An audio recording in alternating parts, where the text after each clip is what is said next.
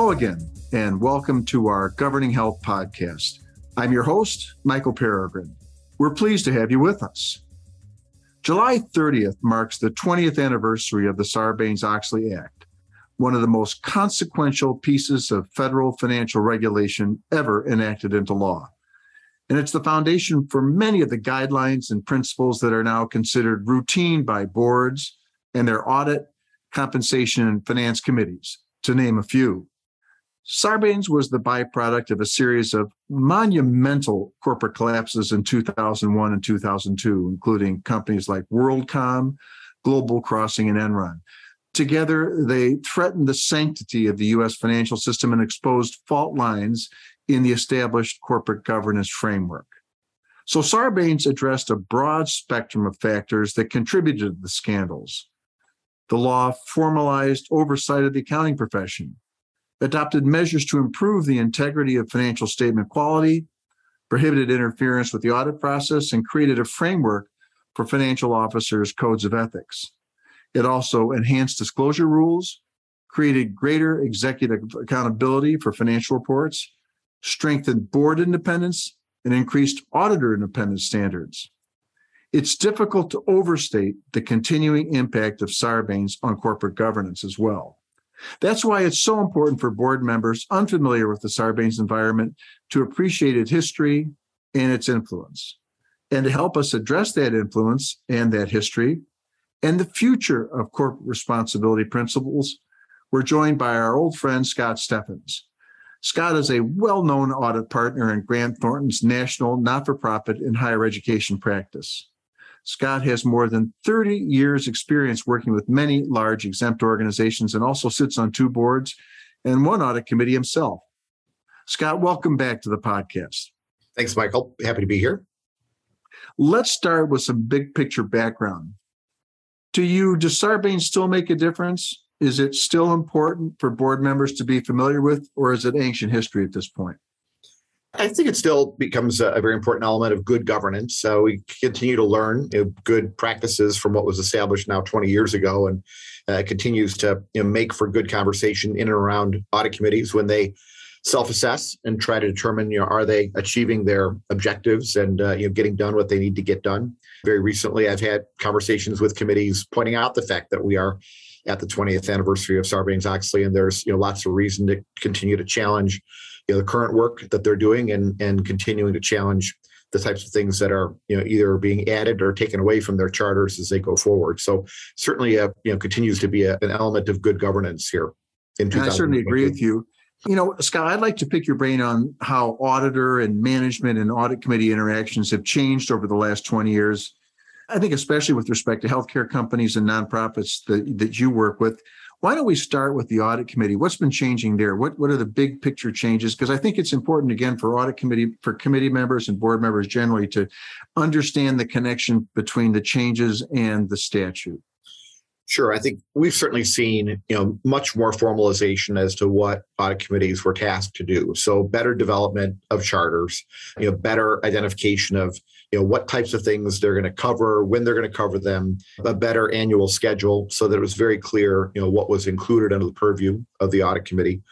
In addition, making sure that the right members comprise the audit committee. The joke used to be if you missed a board meeting, you were named the audit committee chair. And now there needs to be still. Right. Now there needs to be, an identified financial expert. And while that's defined under Sarbanes-Oxley, most large, complicated exempt organizations, healthcare organizations are certainly taking that assignment seriously and identifying someone that either is perhaps a partner at a large accounting firm, CPA, CFO from large organizations to make sure they really understand what the audit committee is set out to do. So, making sure that they've got the right financial experts is certainly something that has become much of a priority for audit committees today. Anything about the charters? If you think the specificity of committees in terms of the degree of delegation from the full board, has that changed at all? Sure. I think that there continues to be good discussion there. Wherever there's a discussion of adding or taking something away from the audit committee, and there's often blurred lines between finance committees and audit committees and what roles each of the two of them should play. I think in some of the best boardrooms I've been at, the audit committee has been very careful to say that's within our purview, we're going to cover it, or that's in the purview of another committee. Let's let them tackle those issues. And I think that, the clearer the charter, the lower the likelihood of any misunderstanding in terms of, what is ultimately responsible for the particular committee. Out of curiosity, Scott, what are you seeing in terms of audit committees? Are they taking on more responsibilities? Are they limiting them? Or do you see them unhooking the compliance function or keeping it? I think they're definitely looking for that linkage, right? So for things like compliance, making sure that they understand, for example, what are the underlying compliance requirements for the organization, and making sure that they understand, what the organization is doing to make sure that those compliance requirements are met. My experience would suggest that, audit committees look to make sure they take on the right responsibilities, but not too much. But anything that involves any kind of external reporting that could have any type of financial implication, and in the form of compliance, it could be, fines or, issues of certainly bad publicity. So the committee, certainly, looking to make sure that they understand what those requirements may be. Kind of going back to the Sarbanes principle, Scott, do you see committees or audit committees considering how often, the frequency with which they meet and the length of time of their meetings? Yeah, no, that's a good question, because I think, we see both this as a positive and a possible opportunity for improvement in the audit committee world. We've got, some audit committees that are very good about setting their meetings, a year in advance. This is when we're going to meet. This is what we're going to talk about at these meetings. This is how much time we're going to allow for each of the topics. And we're not going to try to, jam 3 hours of material into a very short period of time. There still are those committees that, just because of the busyness of the schedule of board members, the audit committee is scheduled for a fixed amount of time, and there's an immediate meeting right afterwards. There's not a lot of opportunity for meetings to go long.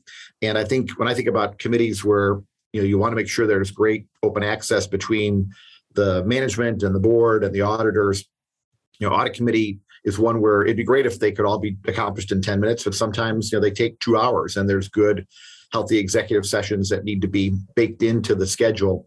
Again, as we look at the one opportunity, it would be making sure there's the right amount of time allowed for, good, healthy discussion for, I would call it at least 2 times a year. Once to talk about an audit plan, once to talk about audit results. And last but not least is just making sure that the committee members have enough time to read materials. Board members are often very busy people. They've got more than one full-time job that might be on a couple of different boards themselves. Giving them materials the night before and expecting them to read them in and amongst an already busy day is not reasonable. And also, last minute changes to meetings. As you and I both know, you're scheduled out many weeks in advance, and trying to maneuver schedules to make audit committees work, on a new day is not easy for everyone to do. And that jeopardizes, having a good quorum and therefore, good, healthy discussion at those meetings. Continuing along with the Sarbanes principle, Scott, do you see any opportunities for audit committees to increase their responsibility and increase their focus? What should they be doing again to refine their scope, given the impact and the message of Sarbanes? I think the regular review of members of the committee, making sure that, as we mentioned earlier, there's a good financial expert, and that there may be some healthy rotation of committee members, either those that want to move on to other committees, or it's time for them to, they've had trouble making the meetings and it's just not a priority for them. So regular review of the composition of the committee, and then also just regular review of the charter. And you and I have worked on a number of charters with mutual clients for many years. They don't need to be dozens of pages long, but they need to be specific to a point of making sure it's clear as to what the committee needs to be looking at. And as things evolve, perfect example is, if you and I were talking 20 years ago about cyber risk, we wouldn't be as focused as we are today. So, what should the audit committee's interest be in understanding cyber risk to an organization? That's obviously something, today that's much more prevalent, than it was when Sarbanes came out. So an example of where, the charters can continue to be enhanced as the underlying environment changes. What about the communication, Scott, between inside counsel, the committee, and the outside auditor with respect to the management letter, oftentimes because the management letter seems to become more important with every year in passing? Sure. And, and here we're talking about, to the extent the auditor has, recommendations that are significant enough to communicate by the auditor standards to the audit committee. The standards would require that must be, communicated in writing to the audit committee, normally in the form of presentation to the committee. And oftentimes the committee gets a copy of the written letter that includes what the auditor has recommended, what management's response is, and then in the subsequent year would identify what the remediation plan was, and if it was in fact successful to get things remediated. And in those cases, that should be baked in as part of the communication. And to the extent there isn't anything to communicate, the audit committee should confirm that with the auditor as well. Let's pivot to a question that seems to be getting a little bit of press these days, and that's the whole question of auditor independence. Can you kind of summarize what the Sarbanes focus was on the whole auditor independence rule, and maybe a little bit about why that's coming up again these days? Sure. The concept originally was just making sure that the auditor, hired primarily as the independent auditor for the organization, that the auditor wasn't in any way having their independence challenged by doing other work for organizations, namely consulting type projects that might be fees in excess of multiple times what the audit fees were, that might in some way make the audit part of the engagement look the other way if there was a problem, because they didn't want to put any of that work in jeopardy. So as the standards have evolved, for public companies, it's very clear what the outside auditor can and can't do with respect to underlying organizations without impairing their independence. But exempt organizations, healthcare organizations, have very similar requirements in place. They're not as strict. They get a little stricter when the organization may receive and spend federal funds, but generally making sure that the committee has a good understanding of what outside advisors are doing, and the best discussions are the ones to better understand what capabilities of the firms may be. It isn't always an absolute no. I think there's a fair amount of opportunity for existing auditors to do some detailed work and review and help on technical matters. There certainly are some things that are best separated between a primary auditor and maybe another firm. But with respect to the audit committee, I think one of the things that we would advise is just making sure that the audit committee understands the scope of work that's done, who the providers are, who they're reporting to. For example, if firm A is doing outside audit, firm B is doing internal audit, another firm maybe is doing tax, just understanding who's coordinating all that work, and then how each of those engagements are being monitored to make sure that those firms aren't overstepping their bounds and doing work that they shouldn't be doing that could put themselves, their own independence in jeopardy. Scott, what would your advice be to the audit committee of one of your clients where the committee members are asking, why is this issue coming up again? I thought we dealt with this 20 years ago. And what should we as an audit committee be doing anything with respect to our relationship with our auditor? Yeah, I think the answer here is really to continue to monitor the relationships, and it is fair that the questions do continue to come up as to what is an approved service, what services need to be reviewed carefully by the audit committee. Going back to our discussion around charter, a good point to make sure that the audit committee knows what they're responsible for engaging. So that typically would be the external audit, perhaps the tax services, but it might not include other advisory services. So making sure there's clear documentation in the charter to make sure that the committee understands what they are responsible for, or at least understanding, and also establishing that kind of communication with the CFO to say, if you're going to go through a process to hire a firm to do a risk assessment or to do our outside, to do internal audit on an outsourced basis, that's something that we as the audit committee want to make sure we understand and approve as part of our charter. So just again, getting back to continuing to review and refresh the charter to make sure it reflects the underlying environment and complexity of the organization. And perhaps, I guess, asking staff to the committee to make sure there's a kind of a left-hand, right-hand review, especially within large organizations.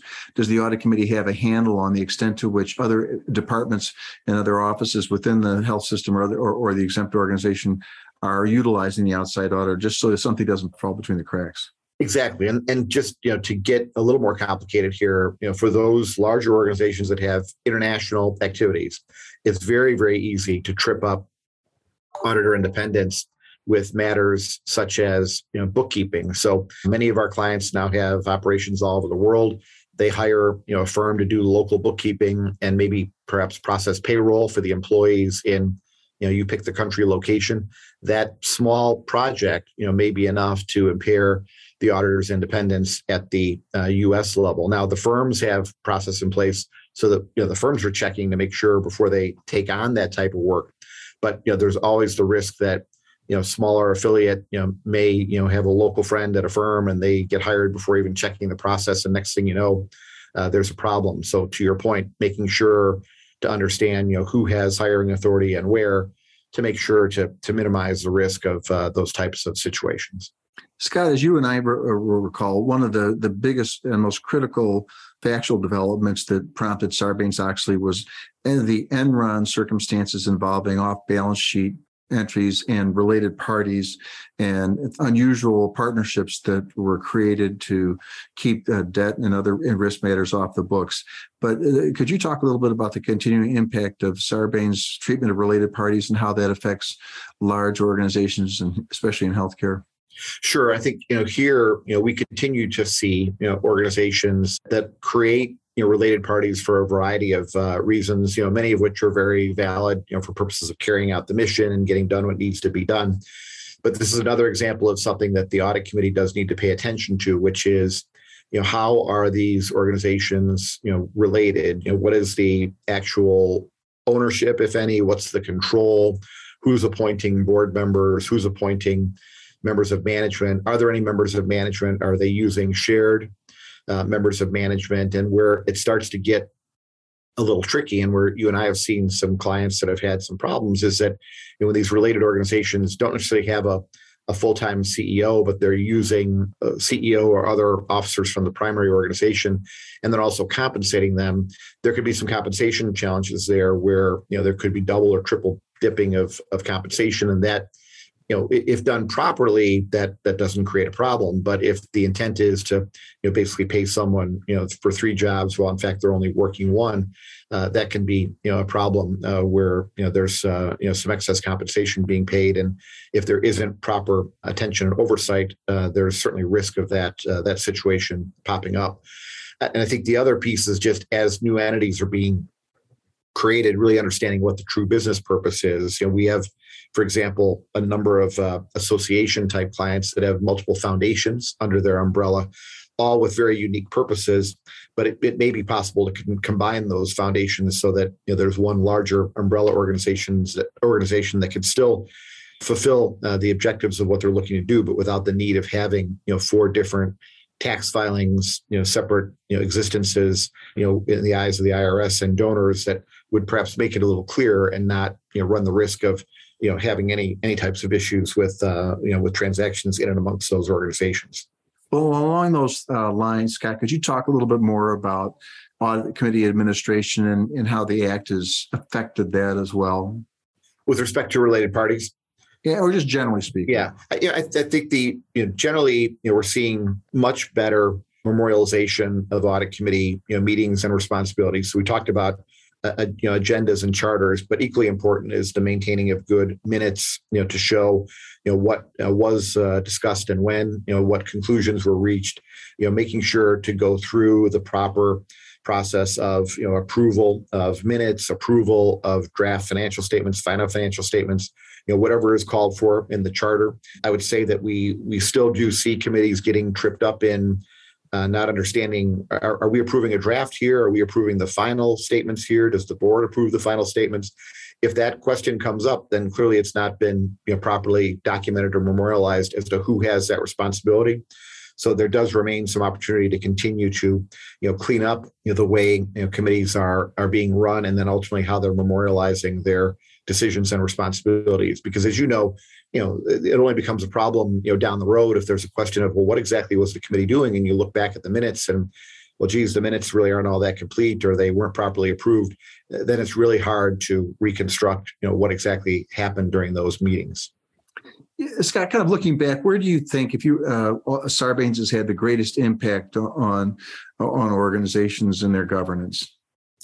Sitting as an auditor, I think it would really be in the area of just better, more consistent communication between the audit committee and the auditor. So better engagement, also absolute better clarity that the audit committee is responsible for engaging the auditor, that the independence exists between the two, and that the responsibility of the auditor is to governance and the audit committee. We work with management, have very close relationship with management. They facilitate getting the work done that needs to be done.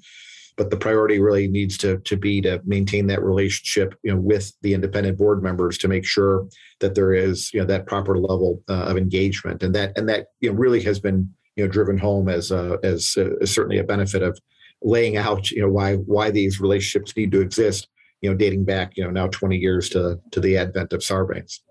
The anniversary provides a bit of an opportunity for board leadership and financial and audit leaders within the organization, legal and the legal department, to have a briefing to the board on some of these issues. What are the lessons from Sarbanes that you think are most important to review at this time with board members, audit and finance committee members, compliance committee members? Where are the greatest need for refresher updates on these topics? Sure. I think just to run through these in maybe no particular order, but audit committees, I think, continuing to, look at the composition of the committees, making sure that, there is, a good enough number to make sure there's always a good quorum and good engagement with the auditors.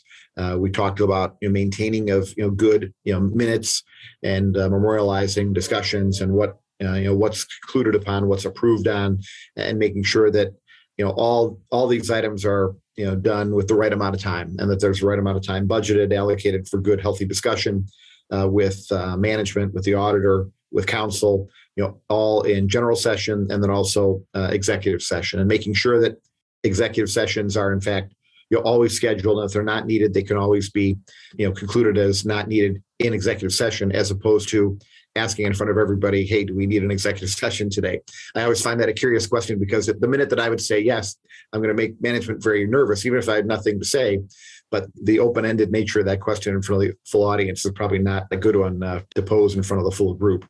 And then with respect to independence, I think we've talked a little bit about the need for ongoing education to the committees of not only what the auditor, the primary audit firm can do, but more importantly, what are the other firms that are engaged by the organization doing, and making sure that there isn't perhaps work being done by a firm that the audit committee should have a better understanding of the scope of work, the nature of the work, and then also want to see the results of the work. So, for example, if a risk assessment was being completed for purposes of planning an internal audit program for an organization that didn't have one before, audit committee is going to want to see that and understand what was identified, and perhaps offer some input as to what could be done to continue to refine such a program. And then last but not least, with respect to related parties, I think we've talked about just continuing to understand organization structure of nonprofits, what falls under the umbrella of your organization, what's related directly, indirectly, who controls these organizations, who's employed by these organizations, what type of cost sharing arrangements are in place, are they all properly at arm's length. And also just looking to make sure that, again, not presuming there's a problem, but making sure if there's any type of compensation, that it's all properly memorialized and approved by compensation committees and other members of the board, to make sure that all is properly documented. Scott, dust off your crystal ball for a second. Is there anything in this area that Sarbanes was intended to address that you feel may still be the subject of legislation in the future or regulation? Is there another shoe to drop now that some of these issues are beginning to be discussed in the public discourse? I can't think of anything that would be a real showstopper in terms of something that would say, boy, we never had thought about this before. I think it just continues to be around good public disclosure of financial statements, of tax filings, making sure that organizations are reminded that certainly is not only a good practice, but an expected practice, that information is available. And I expect that the more transparency and the more organizations can share on a timely basis, that will keep the regulators a little more at bay, not being concerned that they're somehow trying to conceal something by not publicly disclosing their information. Well, that leads me to my final question. We periodically read about scandals in foreign countries regarding accounting and disclosure and things of that nature, but yet it doesn't seem to me that we really have had a similar event in the United States for many, many years. Has Sarbanes worked, Scott? As someone that has grown up through the Sarbanes, the pre-Sarbanes, and now the post-Sarbanes world, I'd like to think that it has. There's really been much greater feeling of comfort of individuals that have concerns to use whistleblower hotlines, to report to audit committees, to report to third-party ethics type hotlines, any kind of concerns, and all that really was facilitated by the Act 20 years ago, making it much easier for organizations or individuals to report concerns, and for protections we put in place for people to bring issues forward and not fear losing their job or other issues with respect to their employer. Scott, what an interesting set of observations. We thank you again for coming by and helping us celebrate the 20th anniversary of Christmas. We'll come to your office and cut the cake. I'm sure you've got one out there for us. Scott Steffens has provided us with, I think, just a terrific reminder of the lasting impact of the Sarbanes-Oxley Act on corporate responsibility, corporate governance, corporate compliance, corporate finance. It's a long list. And Scott certainly confirmed the continued importance that board members, I think especially those serving on the finance and audit committees, need to have a sense of the issues Sarbanes was intended to address. It's a law that, as Scott has pointed out, continues to have a major impact on corporate governance and on audit, compliance, and financial management. Thanks so much for joining us for today's episode of Governing Health. Be sure to subscribe to the full complimentary podcast series. You can find us on iTunes, SoundCloud, and YouTube. There you'll be able to stay up to date with all of our future episodes and to re-listen to the old ones. Until then, I'm your host, Michael Peregrine, saying thanks for listening. This material is for general information purposes only and should not be construed as legal advice or any other advice on any specific facts or circumstances. No one should act or refrain from acting based upon any information herein without seeking professional legal advice. McDermott, Will & Emery makes no warranties, representations, or claims of any kind concerning the content herein. McDermott and the contributing presenters or authors expressly disclaim all liability to any person in respect of consequences of anything done or not done in reliance upon the use of contents included herein. Copyright 2022 McDermott, Will & Emery. All rights reserved. Any use of these materials, including reproduction, modification, distribution, or republication, without the prior written consent of McDermott is strictly prohibited. This may be considered attorney advertising. Prior results do not guarantee a similar outcome.